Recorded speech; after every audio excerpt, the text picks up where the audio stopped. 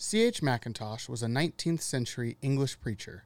His published works are readily available online, however, no audio recordings exist.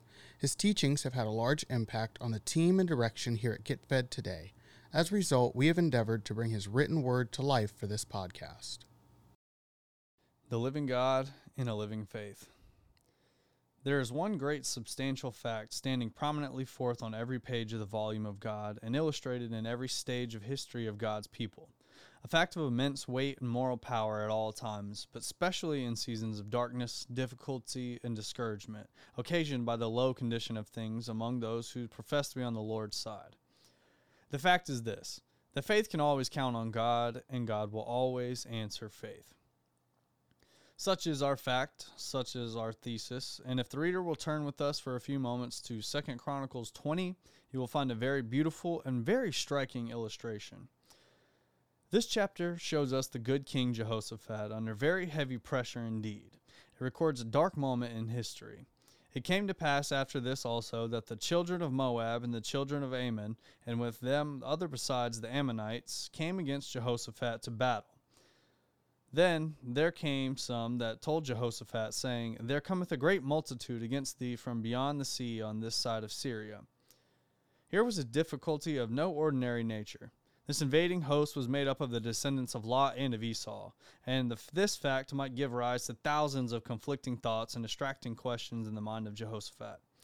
They were not Egyptians or Assyrians, concerning whom there could be no question whatever, but both Esau and Lot stood in certain relations to Israel, and the question might suggest itself as to how far such relations were to be recognized. Not this only, but the practical state of the entire nation of Israel.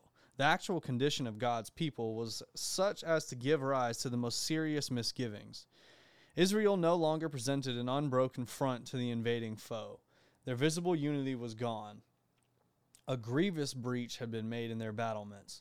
The 10 tribes in the two were rent asunder, and the one from the other. The condition of the former was terrible, and that of the latter shaky enough. Thus the circumstances of King Jehoshaphat were dark and discouraging in the extreme, and even as regards himself as a practical course, he was but just emerging from the consequences of a very humiliating fall, so that his reminiscences would be quite as cheerless as his surroundings. But it is just here that our grand substantial fact presents itself to the vision of faith and flings a mantle of light over the whole scene. Things look gloomy, no doubt, but God was to be counted upon by faith, and faith could count upon him. God is a never-failing resource, a great reality at all times and under all circumstances.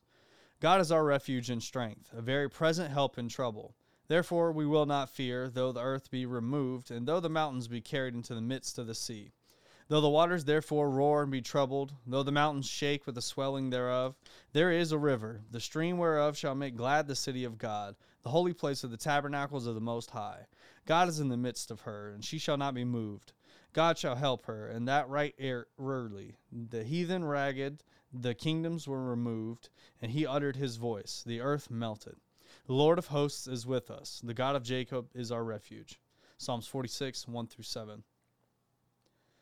Here then was Jehoshaphat's resource in this day of trouble, and in it at once betook himself in the earnest faith which never fails to draw down power and a blessing from the living and true God to meet every exigency of the way. And Jehoshaphat feared and set himself to seek the Lord, and proclaimed a fast throughout all of Judah. And Judah gathered themselves together to ask for the help of our Lord. Even out of all the cities of Judah they came to seek the Lord. And Jehoshaphat stood in the congregation of Judah and Jerusalem, in the house of the Lord, before the new court, and said, O Lord, God of our fathers, art not thou the God in heaven? And rulest not thou over all the kingdoms of the heaven and of the heathen? And in thy hand is there not more power and might, so that none is able to withstand thee? Art not thou our God, who didst drive out the inhabitants of this land before thy people Israel, and gavest to them the seed of Abraham, thy friend forever? These are the breathings of faith, faith that enables the soul to take the very highest possible ground. It mattered not what unsettled questions there might be between Esau and Jacob.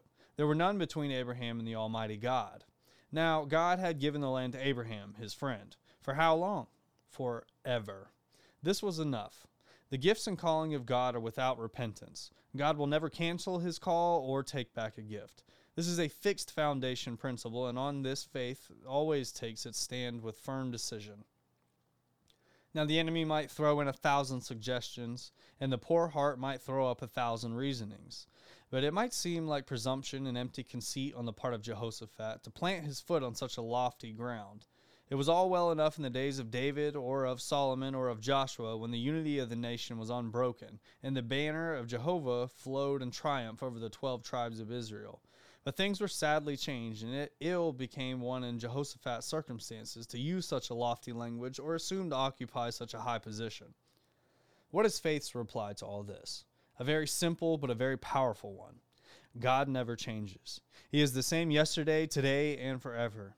Had he not made Abraham a present of the land of Canaan? Had he not bestowed it upon his seed forever? Had he not ratified the gift by his word and his oath? These are two immutable things in which it was impossible for him to lie, unquestionably. But then what of the law? Did not that make some difference? None whatever.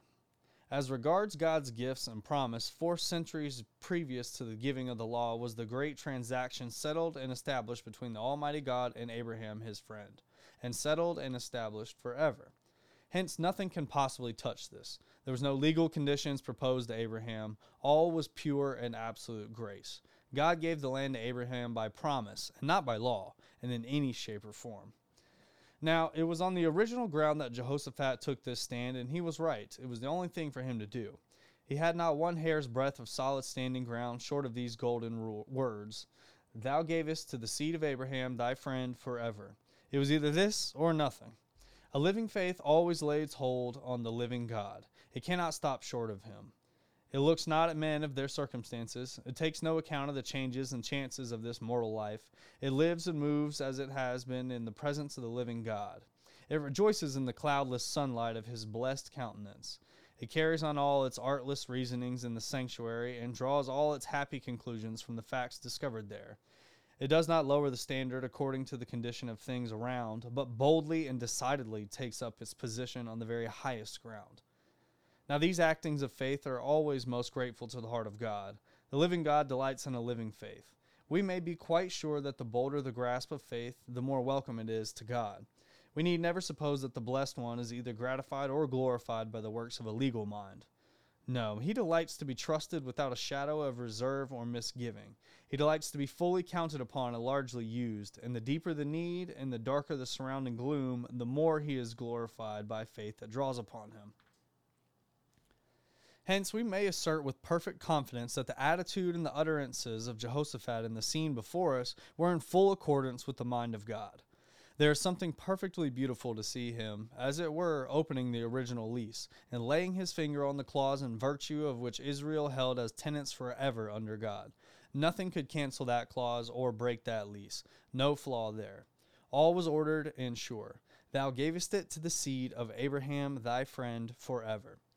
This was solid ground, the ground of God, the ground of faith which no power of the enemy can ever shake. True, the enemy might remind Jehoshaphat of sin and folly, failure and unfaithfulness. Nay, he might even suggest to him that the very fact of the threatened invasion proved that Israel had fallen. For had they not done so, there would be neither enemy nor evil. But for this, too, grace had provided an answer which faith knew well how to appropriate. Jehoshaphat reminds Jehovah of the house which Solomon had built to his name. They have built thee a sanctuary therein of thy name, saying, if when evil cometh upon us as a sword, judgment, or pestilence, or famine, we stand before this house, and in thy presence, for thy name is in this house, and cry unto thee in our affliction, then thou wilt hear and help. And now behold, the children of Ammon, and the Moab, and Mount Seir, whom thou wouldest not let Israel invade, when they came out of the land of Egypt. But then they turned from them and destroyed them not. Behold, I say how they rewarded us to come cast us out of thy possession, which thou hast given us to inherit. O our God, wilt thou not judge them? For we have no might against the great company that cometh against us. Neither now know we what to do, but our eyes are upon thee. Here truly is a living faith dealing with the living God. It is no mere empty profession, no lifeless creed, no cold, uninfluential theory. It is not a man saying he has faith. Such things will never stand in the day of battle. They may do well enough when all is calm, smooth, and bright, but when difficulties have to be grappled with, when the enemy has to be met face to face, and are all merely nominal faith, all mere lip profession, will prove like autumn leaves before the blast. Nothing will stand the test of actual conflict but a living personal faith in the living personal Savior, God. This is what is needed. It is which alone can sustain the heart, come what may. Faith brings God into the scene, and all is strength, victory, and perfect peace. Thus it was with the king of Judah in the days of 2 Chronicles 20. We have no might, neither what we would to do, but our eyes upon thee. This is the way to occupy God's ground, even with eyes fixed upon God himself. This is the true secret of stability and peace. The devil will leave no stone unturned to drive us off the true ground, which, as Christians, we ought to occupy in these last days. And we in ourselves have no might whatever against him. Our only resource is in the living God. If our eyes are upon him, nothing can harm us. Thou wilt keep him in perfect peace, whose mind is stayed on thee, because he trusteth in thee. Art thou on God's ground? Canst thou give a "Thus saith the Lord" for the position which thou occupiest at this moment? Art thou consciously standing on the solid ground of Holy Scripture? Is there anything questionable in thy surroundings and thy associations? We beseech thee to weigh these questions solemnly as in divine presence. Be assured that they are of the moment just now. We are passing through critical moments. Men are taking sides. Principles are working and coming to a head. Never was it more needful to be thoroughly and unmistakably on the Lord's side. Jehoshaphat never could have met the Ammonites, Moabites, Edomites, had he not been persuaded that his feet were on the very ground which God had given to Abraham. If the enemy could have shaken his confidence as to this, then he would have had an easy victory. But Jehoshaphat knew where he was. He knew his ground. He understood his bearings, and therefore he could fix his eyes with confidence upon the living God. He had no misgivings as to his position. He did not say, as many do nowadays, "But I am not quite sure. I hope I am, but sometimes clouds come over my soul and make me hesitate as to whether I am really on divine ground." No, the king of Judah would not have understand such language at all. All was clear to him. His eye rested on the original grant. He felt sure that he was on the one true ground on the ground of Israel of God, and all Israel were not there with him. Yet God was with him, and that was enough. His was a living faith in the living God, and the only thing that will stand in the day of trial. Now there is something in the attitude and the utterance of the king of Judah on that memorable occasion, well worthy of the reader's profound attention. His feet were firmly fixed on God's ground, and his eyes firmly fixed on God himself. And in addition to this, there was a deep sense of his own thorough nothingness. He had not so much as a shadow of a doubt as to the fact of his being in possession of the very inheritance which God had given him. He knew that he was in his right place. He did not hope it. Still less did he even doubt it. No, he knew it. He could say, "I believe and am sure." This is all important. It is impossible to stand against the enemy if there is anything equivocal in our position. If there be any secret misgiving as to our being in our right place, if we cannot give a "Thus saith the Lord" for the position which we occupy, the path we tread, the associations in which we stand, the work in which we are engaged, there will most assuredly be weakness in the hour of conflict. Satan is sure to avail himself in the smallest misgiving of the soul. All must be settled as to our positive standing, that we make any headway against the enemy. There must be an unclouded confidence as to our real position before God, else the foe will have an easy victory. Now it is precisely here that there is no such weakness apparent among children of God. Very few, comparatively, are clear, sound, and settled as to their foundation. Very few are able, without any reserve, to take the blessed ground on being washed in the blood of Jesus and sealed away with the Holy Spirit. At times they hope it.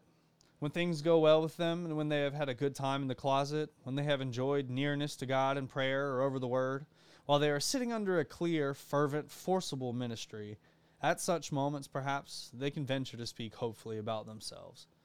But very soon dark clouds gather. They feel the workings of indwelling sin. They are afflicted with the wandering thoughts, or it may be that they have been betrayed into some levity of spirit or irritability of temper. Then they begin to reason about themselves and to question whether they are, in reality, the children of God.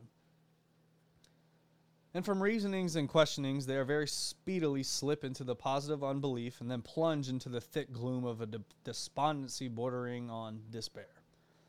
All this is most sad. It is at once dishonoring to God and destructive to the soul's peace. And as to progress in such a condition, it is wholly out of the question. How can anyone run a race if he has not cleared the starting post? How can he erect a building if he has not laid the foundation? And on the same principle, how can a soul grow in the divine life if he is always liable to doubt whether he has that life or not? But it may be that some of our readers are disposed to put such a question as to the following: how can I be sure that I am on God's ground, that I am washed in the blood of Jesus and sealed with the Holy Spirit?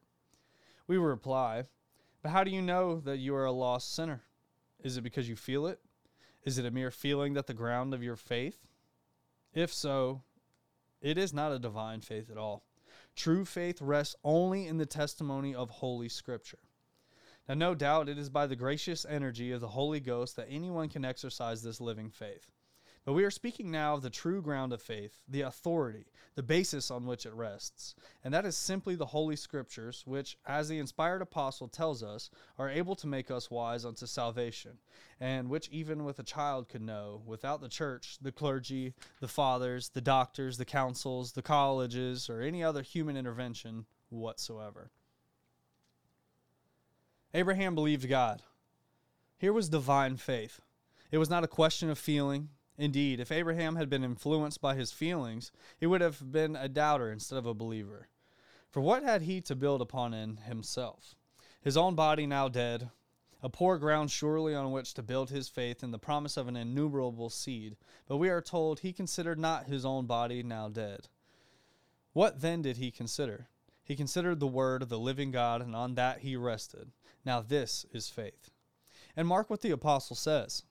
He staggered not at the promise of God through unbelief. For unbelief is always a staggerer, but was a strong in faith, giving glory to God and being fully persuaded that what he had promised he was also able to perform. And therefore it was imputed to him for righteousness.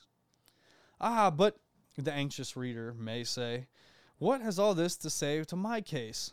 I am not an Abraham. I cannot expect a special revelation from God. How am I to know that God has spoken to me? How can I possess this precious faith? Well, my dear friend, mark the apostle's further statement. Now, he adds, it was not written for his sake, Abraham's sake, alone, that it was imputed to him, but for us also to whom it shall be imputed. If, what? If we feel, realize, or experience aught in ourselves? No. But if we believe on him that raised up Jesus our Lord from the dead, who was delivered for our offenses and was raised again for our justification. All of this is full of solid comfort and richest consolation. It assures the anxious inquirer that he has the selfsame ground and the authority to rest upon that Abraham had, with an immensely higher measure of light thrown on that ground, inasmuch as Abraham was called to believe in a promise, whereas we are privileged to believe in an accomplished fact.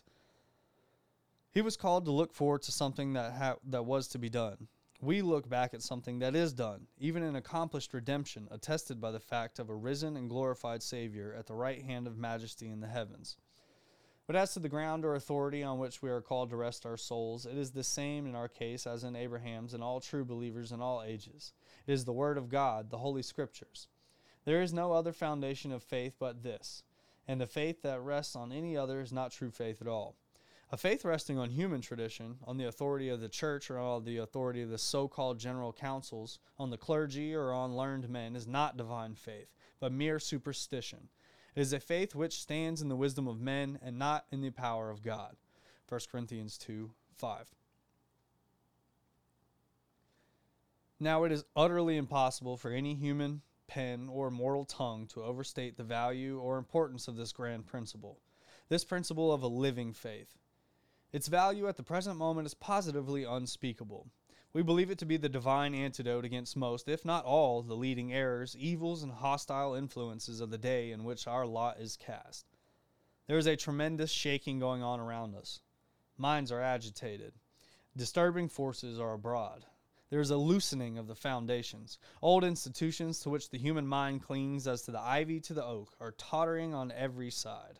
And many are actually fallen, and thousands of souls that have been finding shelter in them are dislodged and scared, and know not whether to turn. Some are saying that the bricks are thrown down, but we will build with hewn stone. Many are at their wits' end, and most are ill at ease. Nor is this all. There is a numerous class, for the most part, of those who are not so much concerned about the condition and destiny of religious institutions or ecclesiastical systems, or about the condition and destiny of their own precious souls, of those who are not so much agitated by questions about broad church, high church, low church, state church, or free church, as about this one great question: what must I do to be saved? What have we to say to these latter? What is the real want of their souls? Simply this: a living faith in the living God. This is what is needed for all who are disturbed by what they see without or feel within. Our unfailing resource is in the living God and His Son, Jesus Christ, as revealed by the Holy Spirit in the Holy Scriptures. Here is the true resting place of faith, and to this we must do earnestly, most urgently and solemnly invite the anxious reader. In one word, we entreat him to stay the whole soul on the Word of God, the Holy Scriptures. Here we have the authority for all that we need to know, to believe, or to do. Is it a question of anxiety about my eternal salvation? Hear the following words: Therefore, thus saith the Lord God, Behold, I lay in Zion for a foundation, a stone, a tried stone, a precious cornerstone, a sure foundation. He that believeth shall not make haste. Isaiah 28:16. Now these precious words, so pregnant with tranquilizing power, are quoted by the inspired apostle in the New Testament Scriptures. Wherefore also it is contained in the Scripture, Behold, I lay in Zion a chief cornerstone, elect, precious, and he that believeth on him shall not be confounded. 1 Peter 2:6. What solid comfort, what deep and settled repose for the anxious soul is here. God has laid the foundation, and that foundation is nothing less than His own eternal and co-equal Son, the Son who had dwelt from all eternity in His bosom. This foundation is, in every respect, adequate to sustain the whole weight of the counsels and the purposes of the eternal three in one, to meet all the claims of the nature, the character, and the throne of God. Being all this, it must needs to be fully adequate to meet all the need of the anxious soul, of what kind of soever that may be. If Christ is enough for God, He must of necessity be enough for man, for any man, for the reader, and that He is enough proved by the very passage just quoted. He is in God's own foundation, laid by His own hand. The foundation in the center of that glorious system of royal and victorious grace set forth in the word Zion.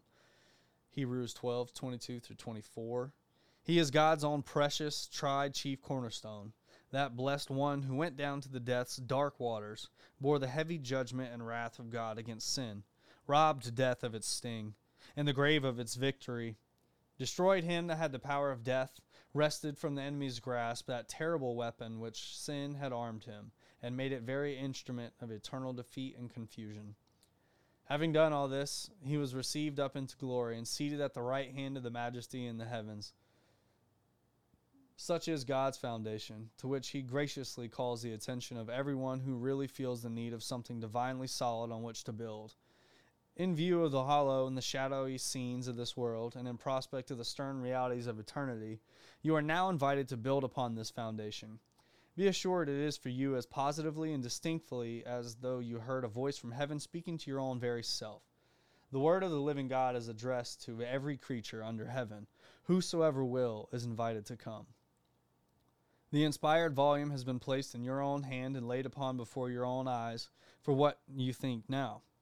Is it to mock or to tantalize you by presenting before you what was never intended for you? Ah, no, such is not God's way. Does He send His sunlight and showers to mock and to tantalize, or to gladden and refresh? Do you ever think of calling in question your own very personal welcome to study the book of creation? Never. And yet there might be some show of foundation of such a question, inasmuch as since the wondrous volume was thrown open, sin has entered and thrown its dark blots all over the pages. But spite of sin in all its forms and all its consequences, spite of Satan's power and malice, God has spoken. He has caused his voice to be heard in this dark and sinful world.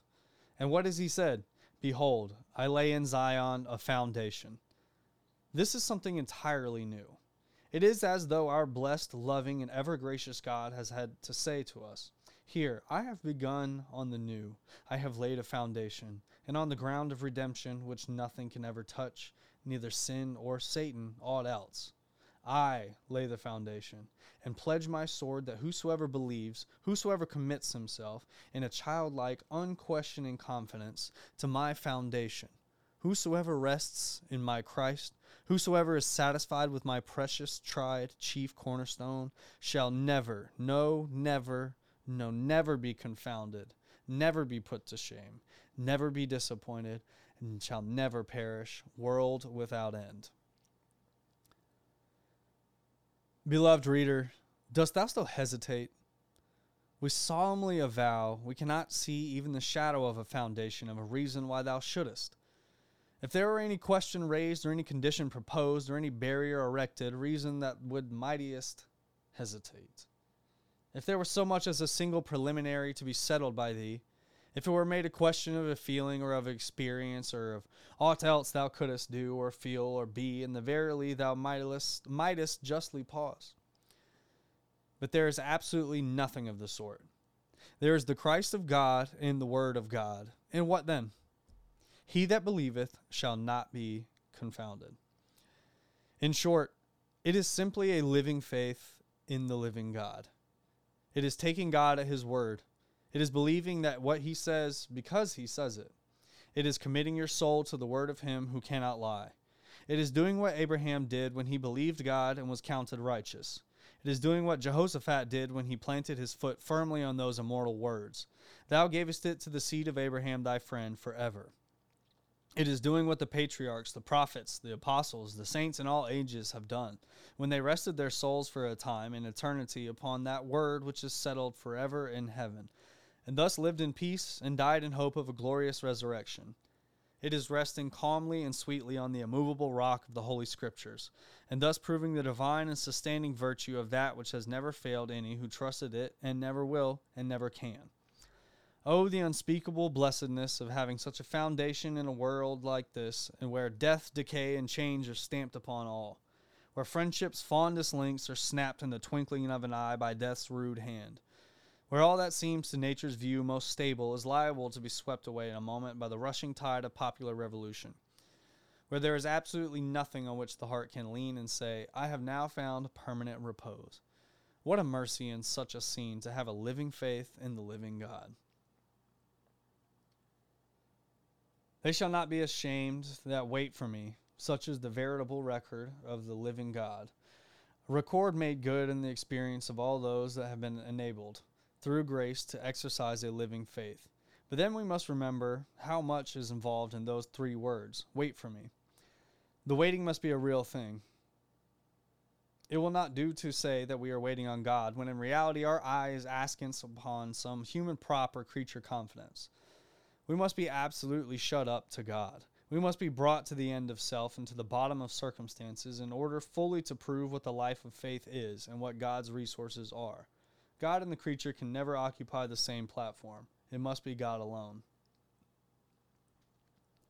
My soul, wait thou only upon God, for my expectation is from him. He only is my rock and my salvation. Psalm 62, 5-6. Thus it was with Jehoshaphat in that scene recorded in 2 Chronicles 20. He was wholly cast upon God. It was either God or nothing. We have no might, but what then? Our eyes are upon thee. This was enough. It was well for Jehoshaphat to not have so much as a single atom of a might, a single ray of knowledge. He was in the very best possible attitude and condition to prove what God was. It would have been an incalculable loss to him to have been possessed to the very smallest particle of creature strength or creature wisdom, inasmuch as it could only have proved a hindrance to him in the leaning exclusively upon the arm and the counsel of the Almighty God. If the eye of faith rests upon the living God, if he fills the entire range of the soul's vision, then what do we want with might or knowledge of our own? Who would think of resting in that which is human when he can have that which is divine? Who would lean on an arm of flesh when he can lean on the arm of the living God?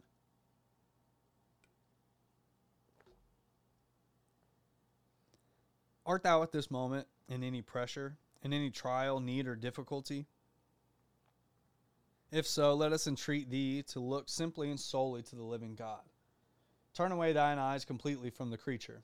Cease from man, whose breath is in his nostrils. Let thy faith take hold now of the strength of God himself. Put thy whole case into his omnipotent hand. Cast thy burden, whatever it is, upon him. Let there be no reserve. He is as willing as he is able, and he is as able as he is willing to bear all. Only trust him fully. He loves to be trusted. He loves to be used. It is his joy, blessed be his name, to yield a ready and full response to the appeal of faith. It is worth having a burden to know the blessedness of rolling it over upon him, so that the King of Judah found it in this day of trial. So shall the reader find it now. God never fails a trusting heart. They shall not be ashamed that wait for me. Precious words. Let us mark how they are illustrated in the narrative before us. Now no sooner had Jehoshaphat cast himself completely upon the Lord than the divine response fell with clearness and power upon his ear. Hearken ye, all Judah, and ye inhabitants of Jerusalem, and thou King Jehoshaphat. Thus saith the Lord unto you, Be not afraid or dismayed by reason of this great multitude, for the battle is not yours, but God's. Ye shall not need to fight in this battle. Set yourselves, stand ye still, and see the salvation of the Lord with you. O Judah and Israel and Jerusalem, fear not, nor be dismayed. Tomorrow go out against them, for the Lord will be with you. Now, what an answer is that? The battle is not yours, but God's. Only think of having a battle with people. Assuredly, there could be little question as to the issue of such a battle.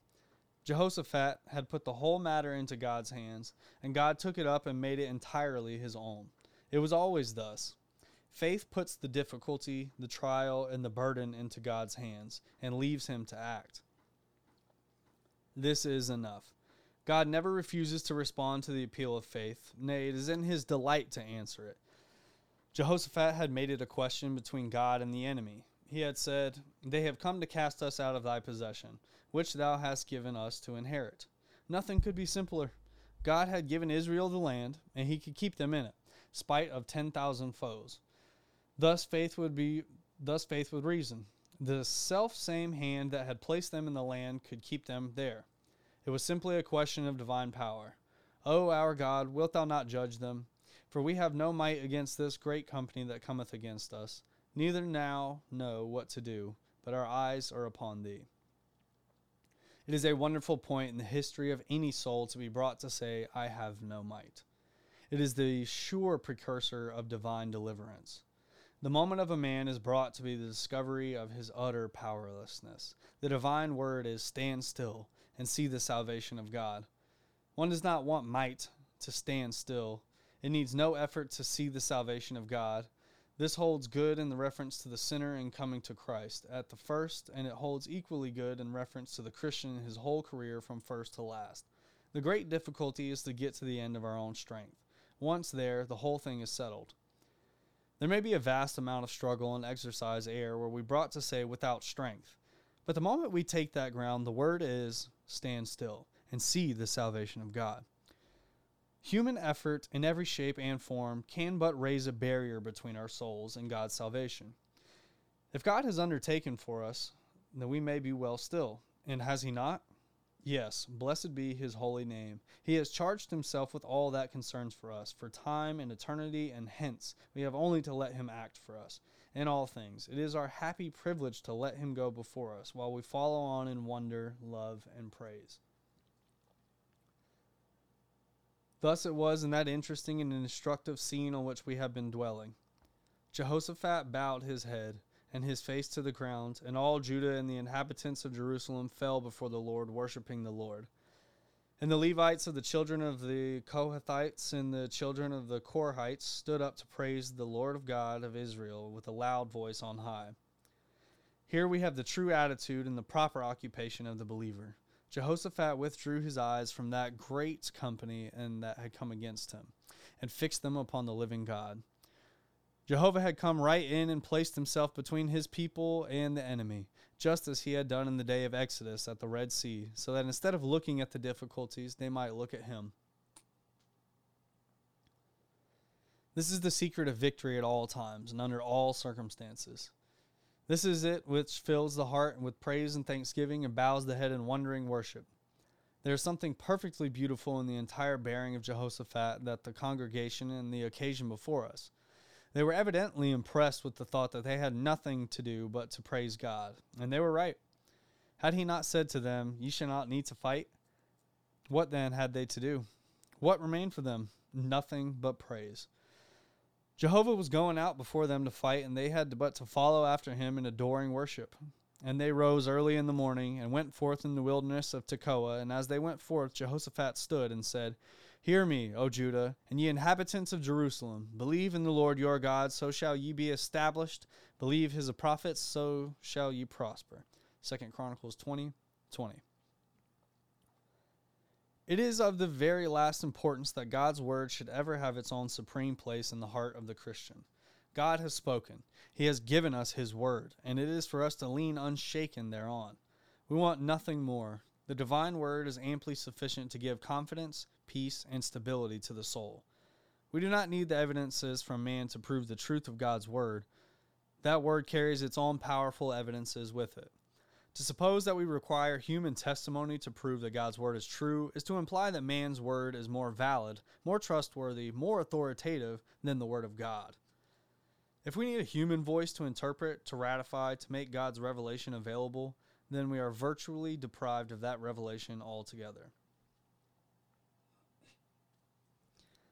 We call the special attention of the reader to this point.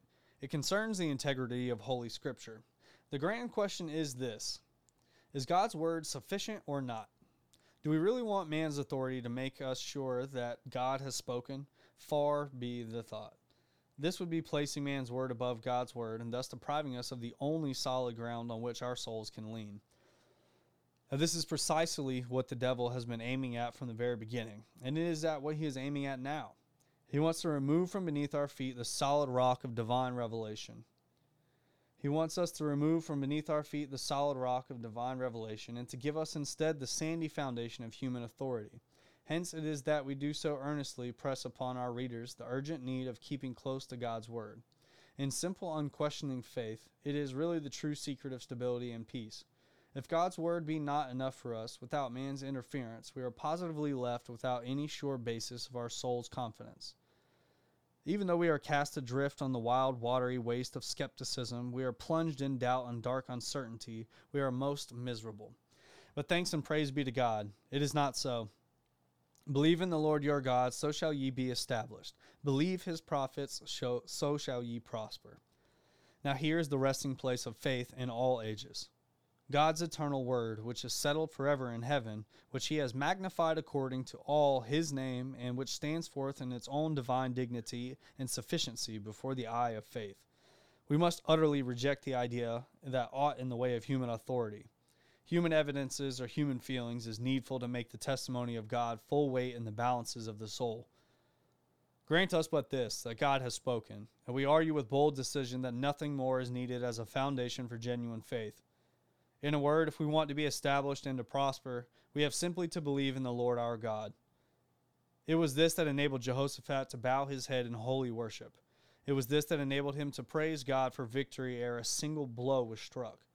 It was this that conducted him into the valley of Berach and surrounded him with spoil more than he could carry away.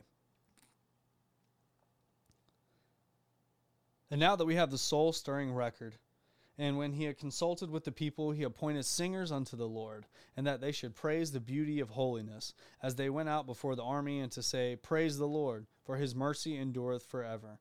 What a strange advance guard for an army, a company of singers, such is faith's way of ordering the battle.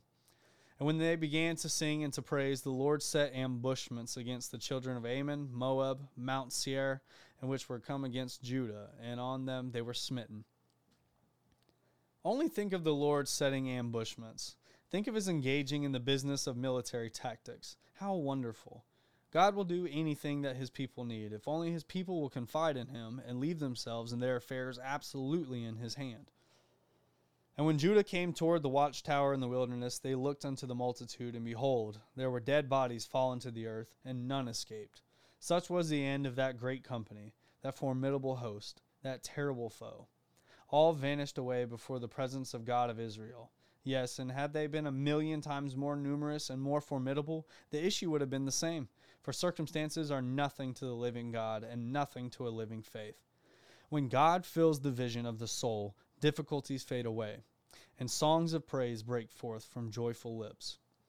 And when Jehoshaphat and his people came to take away the spoil of them, for that was all they had to do, they found among them in abundance both riches from the dead with their bodies, precious jewels that they had stripped off for themselves, more than they could carry away.